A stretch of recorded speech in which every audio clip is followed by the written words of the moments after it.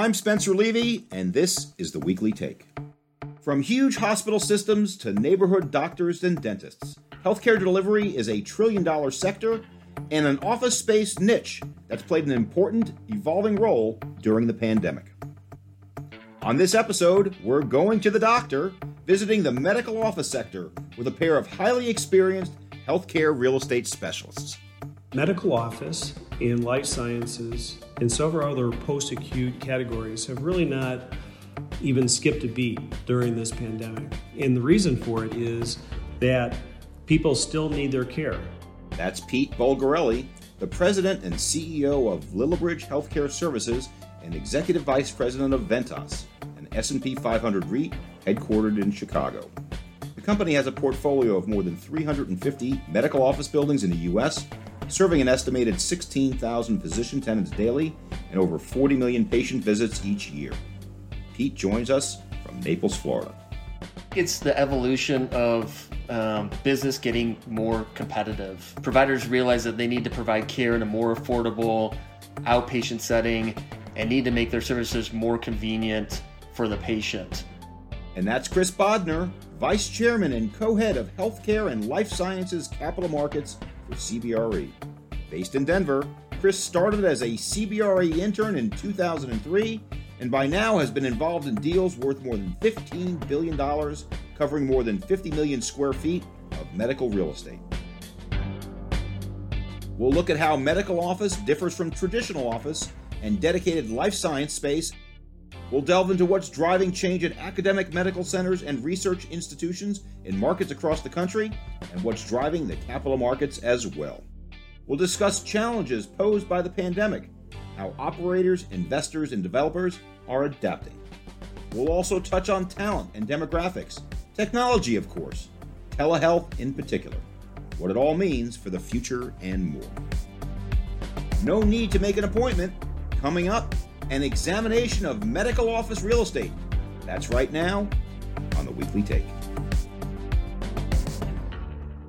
Welcome to the Weekly Take, and this week we're going to be talking about medical office buildings and life sciences with two of the leading experts in this space. Pete, many people think that medical office buildings are just suburban office with a bunch of doctors in it. But that's not correct, is it, Pete? Tell us what a medical office building is. The core distinction here is really what its purpose is. It's supporting physicians in providing medical care to patients. And so as a result, handicap parking is key. The way you get through a building is key. And then it all depends on where they're going within your building. Is it to a high acuity location where maybe there are surgeries and so forth, in which case there's a lot of infrastructure and there's a lot of procedures you need to follow in order to maintain a safe environment for those patients and those physicians. Well, Chris Bodnar, let's go into a little bit more detail there. In addition to the ingress and egress that Pete was talking about, the nature of the patients, the safety issue involved because you have patients that are not well. There's also a lot of redundancies in power and light if they have surgical capabilities. Isn't that correct, Chris? Yeah, there's a lot that goes into it. Bay depths, the ways that physicians deliver care and utilize their space is much different than traditional office. Like you said, electrical capacity is one of them. Having gurney-size elevators is probably another thing. So there's a lot of different components that make up a medical office buildings, and it all comes down to best serving the patient. It's interesting. When we talk about medical office, when we talk about life sciences, a lot of people say in the suburban business, say, oh, my building's next, we can convert it. But it's not that easy, is it, Pete? No, it's really not that easy. And the truth of the matter is converting an existing office building into a medical office or a life sciences building, many of the points that Chris made, the load factors, the slab-to-slab heights, the gases, and so forth that are in the building are very difficult to replicate with an in-place structure. People talk about it, they think it's simple, but it's a very difficult thing, and usually it's not economic to make the conversion. When I got into this business 20 years ago, there was a big distinction between not just medical office and suburban office, but on campus versus off. It seems we've had a transformation of this space over the last 20 years where it used to be the case where on campus was the place to be. Now might be off. What's your point of view, Chris? It's the age-old question that keeps changing year after year. I think it's the evolution of business getting more competitive. Providers realize that they need to provide care in a more affordable outpatient setting and need to make their services more convenient for the patient. It's of my opinion, but I do think the days of the independent physician are dead. It's very hard for a physician to be entrepreneurial in today's environment compared to 20 years ago. A lot of that has to do with these medical students coming out of school with really high levels of debt. Malpractice insurance is incredibly expensive.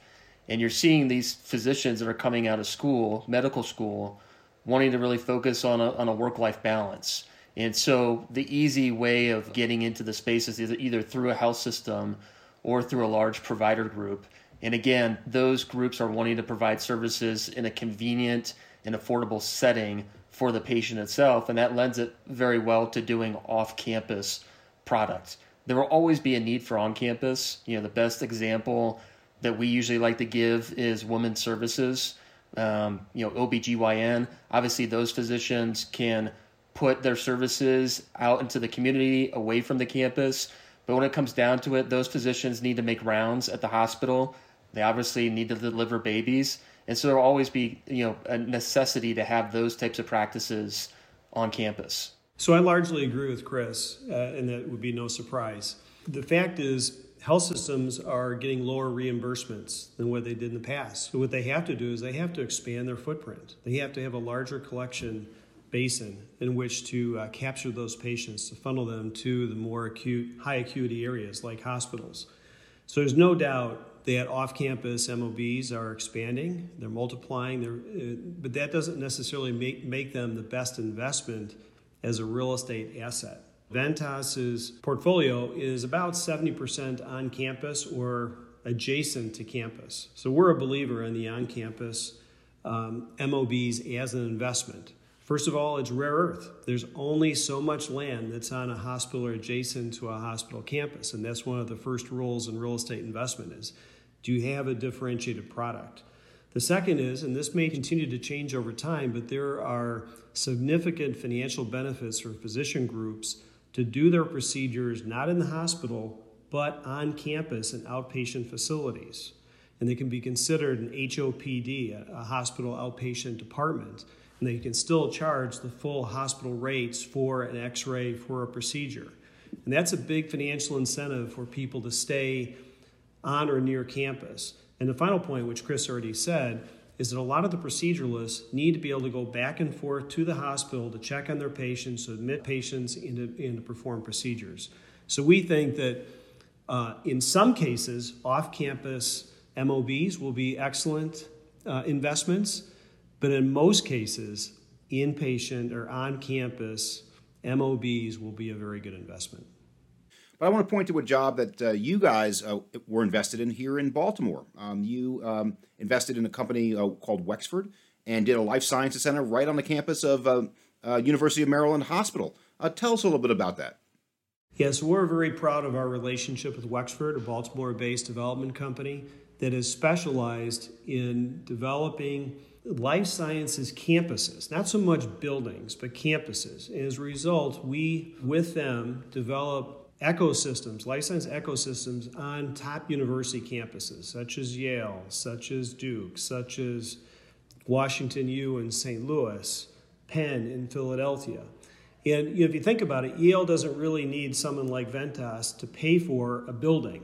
But what Yale realizes they're not very good at, and the same with Duke and Wake Forest and so forth, is creating this ecosystem where scientists, researchers, and students want to stay on campus, where it attracts venture capital, where it attracts the pharma companies to joint venture with universities.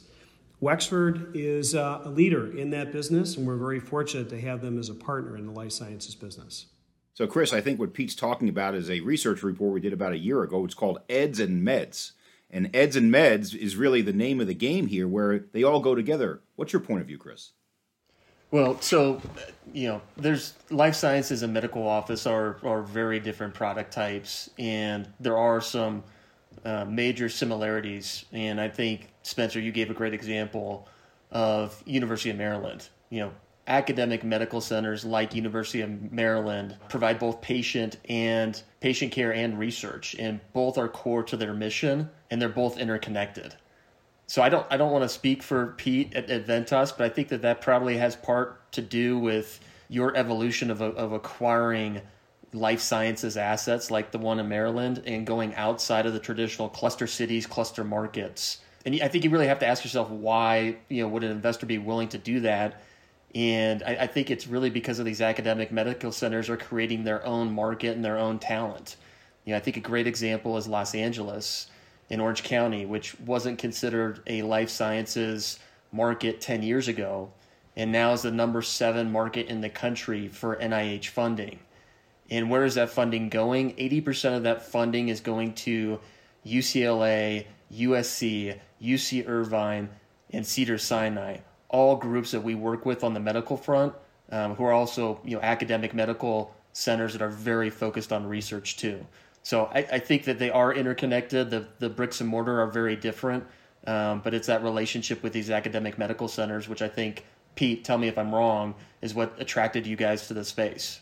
No, you're exactly right, Chris. I mean, if you look at our Philly complex, which is one of our most successful, you've got Penn Medicine, and you have University of Pennsylvania, and you've got Drexel together, all intermixed. In virtually all of our research buildings in Philadelphia, there is a medical use, just a straight medical use, as well as medical research, as well as life sciences. In St. Louis, our highly successful complex in St. Louis is jointly sponsored by Washington University and Barnes-Jewish Hospital.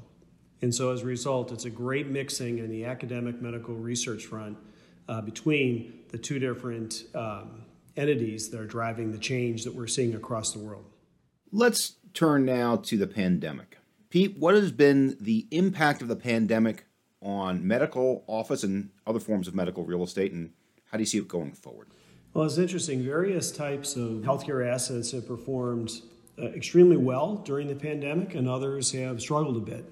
The most obvious being senior housing has struggled. On the flip side, medical office and life sciences and several other post-acute categories have really not even skipped a beat during this pandemic. And the reason for it is that people still need their care.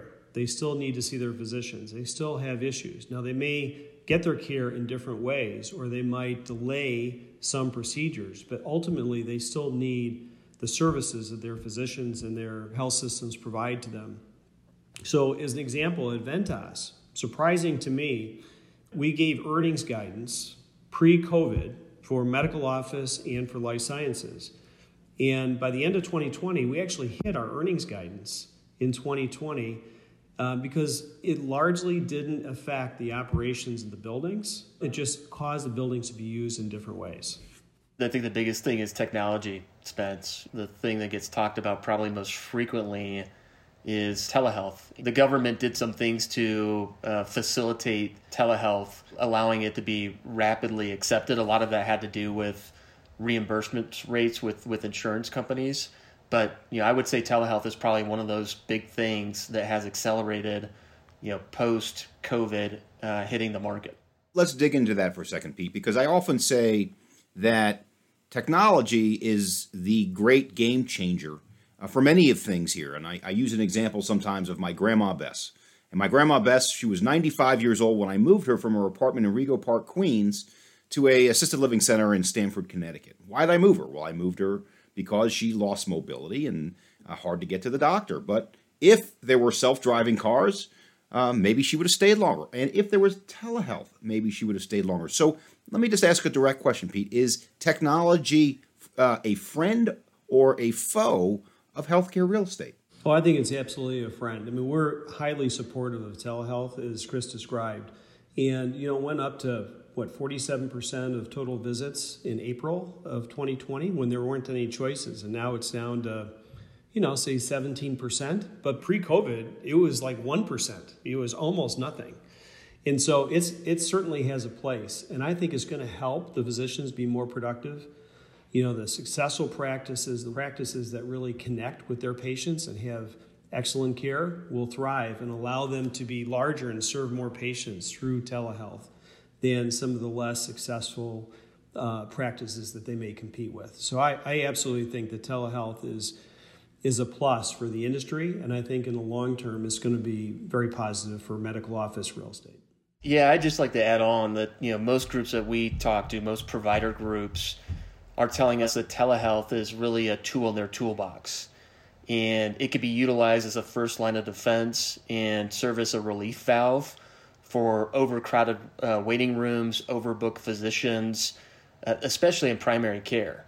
The fact is we have a shortage of physicians and nurses in this country, and telehealth is a tool that possibly will help bridge that gap. So let me push this just a little bit further if I could, because I want to just give an example of where telehealth may have a disruptive effect, and that's in X-ray technicians, where I understand many X-rays that are taken, the technicians are in Israel or India or someplace reading them during the night. But the other disruptor is retail, because retail right now is obviously going through significant challenges related to restaurants, gyms, movie theaters, and now may be an alternative site for medical care. What's your point of view, Pete? When we started this conversation, we talked about converting, old office buildings into medical office buildings. Retail, in many ways, fits into that category again. What you see today in retail is you'll see primarily the dentists, the orthodontists, the ophthalmologists, and so forth. We're in the generalists, the family practitioners, and so forth, who are in locations that are very convenient to their patients. And so what you see is a dichotomy of where physicians want to locate. There are the generalists who need to be very close in order to be competitive to where their patients are housed. The other piece of it is that the proceduralists want to be very close to the hospitals where they have higher acuity needs and do very sophisticated things that may come in or out of the hospital. They get paid more if they're on campus versus off campus. And so you really do see a splitting of the desires of physicians to be in various locations depending on what their practices are. I think retail absolutely has a place in this world and is very convenient for a variety of different procedures. There's a term we use in the business called the doc in a box, the emergency care places that have just replaced the bank branch down the street from my house. Chris, how does that play into your business, and do you see a lot more of that in the future? I do see more retail, and it goes back to what we talked about earlier, just providing more convenience for the patient. We are actually selling a facility in Sugar Land, Texas right now that is a former retail center. Single-story product, but what it provides the providers, the patients, is a setting where it's easy to park. They can park right in front of their provider practice. There's signage right in front of the practice, so it's easy to find, and there's no common areas. And so it reduces the cost for the tenant because most medical tenants are on triple net leases, so it reduces how much they have to spend on that space. The doc in the box, I think urgent care is going to be, something that's going to continue to be convenient. I think telehealth may be somewhat of a disruptor for some of the urgent care. And then you're seeing a lot of these health systems partner with groups like Ameris on providing micro-hospitals. So I think that's a trend to stay as well. Well, I got 3 kids under the age of 16, and thank God for some of these docs in a box, because it's so much faster to get in and out of there than it would be to take my kid with broken fingers, toes, arms, you name it, in a hospital. And so let me talk about efficiency. Yeah, for us, it's really about acuity levels. What exactly is being done. We're focused in on practices that have very high acuity, that need the complex equipment and need the adjacent specialists to kind of assist and to do referrals back and forth, because that makes the real estate very sticky. If you can just at lease renewal time just move, a half mile down the road and just replicate what you did at that former bank branch, that's not necessarily the world's greatest real estate investment. It may be fantastic for the patients, and it might be fantastic for the physicians, but it may not be so good for the real estate investors behind it. Mm-hmm. Well, let's go to that now, the real estate investors, Chris. Tell us where the world is today on the value of medical office buildings, Chris. Yeah, I've received more incoming calls from new equity to the healthcare and life sciences sector in the last year than I've experienced in the last decade. It's interesting, and I think groups like Ventas and other operators in the space have a distinct advantage. And it's really for two reasons. It's the intellectual capital that a group like Ventas has, and it's the relationships with these providers. Intellectual capital is the expertise of the employees at the operating level, and infrastructure in place can raise a significant amount of capital. And I think that just talks to the imbalance of supply and demand, Spencer, which has driven pricing to all-time highs for medical and life sciences. Is that a good thing or a bad thing? We always want more capital in our space, but what we've seen in what we call operational real estate, or OPRE, just this flood of new money of people that weren't traditionally there. So my question to you, Chris, is that sustainable? It is sustainable. There's just different ways to do it. And I think utilizing institutional capital can be done in many forms. What the institutional capital realizes, like I said before, is that their best course of making a good investment is doing it alongside of an operator. So the challenge for some of these institutions is going to be able to place large chunks of capital at a time. There is significant competition, but I think it's healthy for our space. We've seen this as well, and we think it's a real plus for the industry, and we have adjusted our capital structure so as to accommodate this. So we're a REIT, but we have, in March of 2020, we established an institutional fund. And so we've raised $3 billion in essentially pension capital that is looking to invest in this space and utilize, as Chris said, the expertise and the relationships we have. And we've also established a sovereign fund, which has different objectives and different timeframes for the use of their money. So we now have several platforms by which to invest into healthcare and life sciences real estate, whereas prior to March, we had one, which is our balance sheet. So you now have essentially 2 or 3 different pockets and costs of capital, depending upon which type of asset you're pursuing. Is that correct? That's correct. That's exactly right. Chris, I'm going to ask you a few numbers now. So the average cap rate on a medical office building 20 years ago probably was 8.5. Then it got down into the 7s after the global financial crisis. Where is it today? We get the question a lot, and we usually say it depends. But, on the low side, we are seeing cap rates going sub 5% right now for the highest quality product. Obviously, looking at where the product is located, the credit behind the tenancy, the term remaining, escalations, all those things factor into where a cap rate is. But I think what's even more, outstanding to me is seeing where, lease constants are for new development. I think those have compressed. I don't think I've seen a new lease constant for new development above 7% in several years now. So it is competitive. You're seeing a lot of the build-to-core type models, which has allowed those development yields to compress even further. But I'm sure Pete doesn't like me saying these numbers out there, because I'm sure he wants to buy these medical buildings and life sciences facilities at much higher cap rates. But I do think that is the reality. So, Chris, let me stay with you for just another moment, because we see so many non-traditional capital sources entering the space, including high net worth individuals and others who have never invested here before. So let's assume that pre-pandemic, we had mostly specialists in the space. What percentage of the capital markets right now are new players to the space, Chris? What would you say? I'd say we probably have 30% new players in our sector, and it takes time for them to make an impact. So, we like to typically say it takes them a year to go through their white paper phase and, just go through all the things that we just talked about, on versus off campus. If you're on campus, it's typically going to be on a ground lease. Well, why is it going to be on a ground lease? Well, the hospital wants to put some restrictions in place so that you're not putting competing uses in the building itself. So there's so many nuances in the sector that this new capital really has to learn. And it goes back to that intellectual capital that we talked about previously, is that, groups like Ventas and others have that and understand it. And it's also the relationships. There is a lot of new capital circling the sector.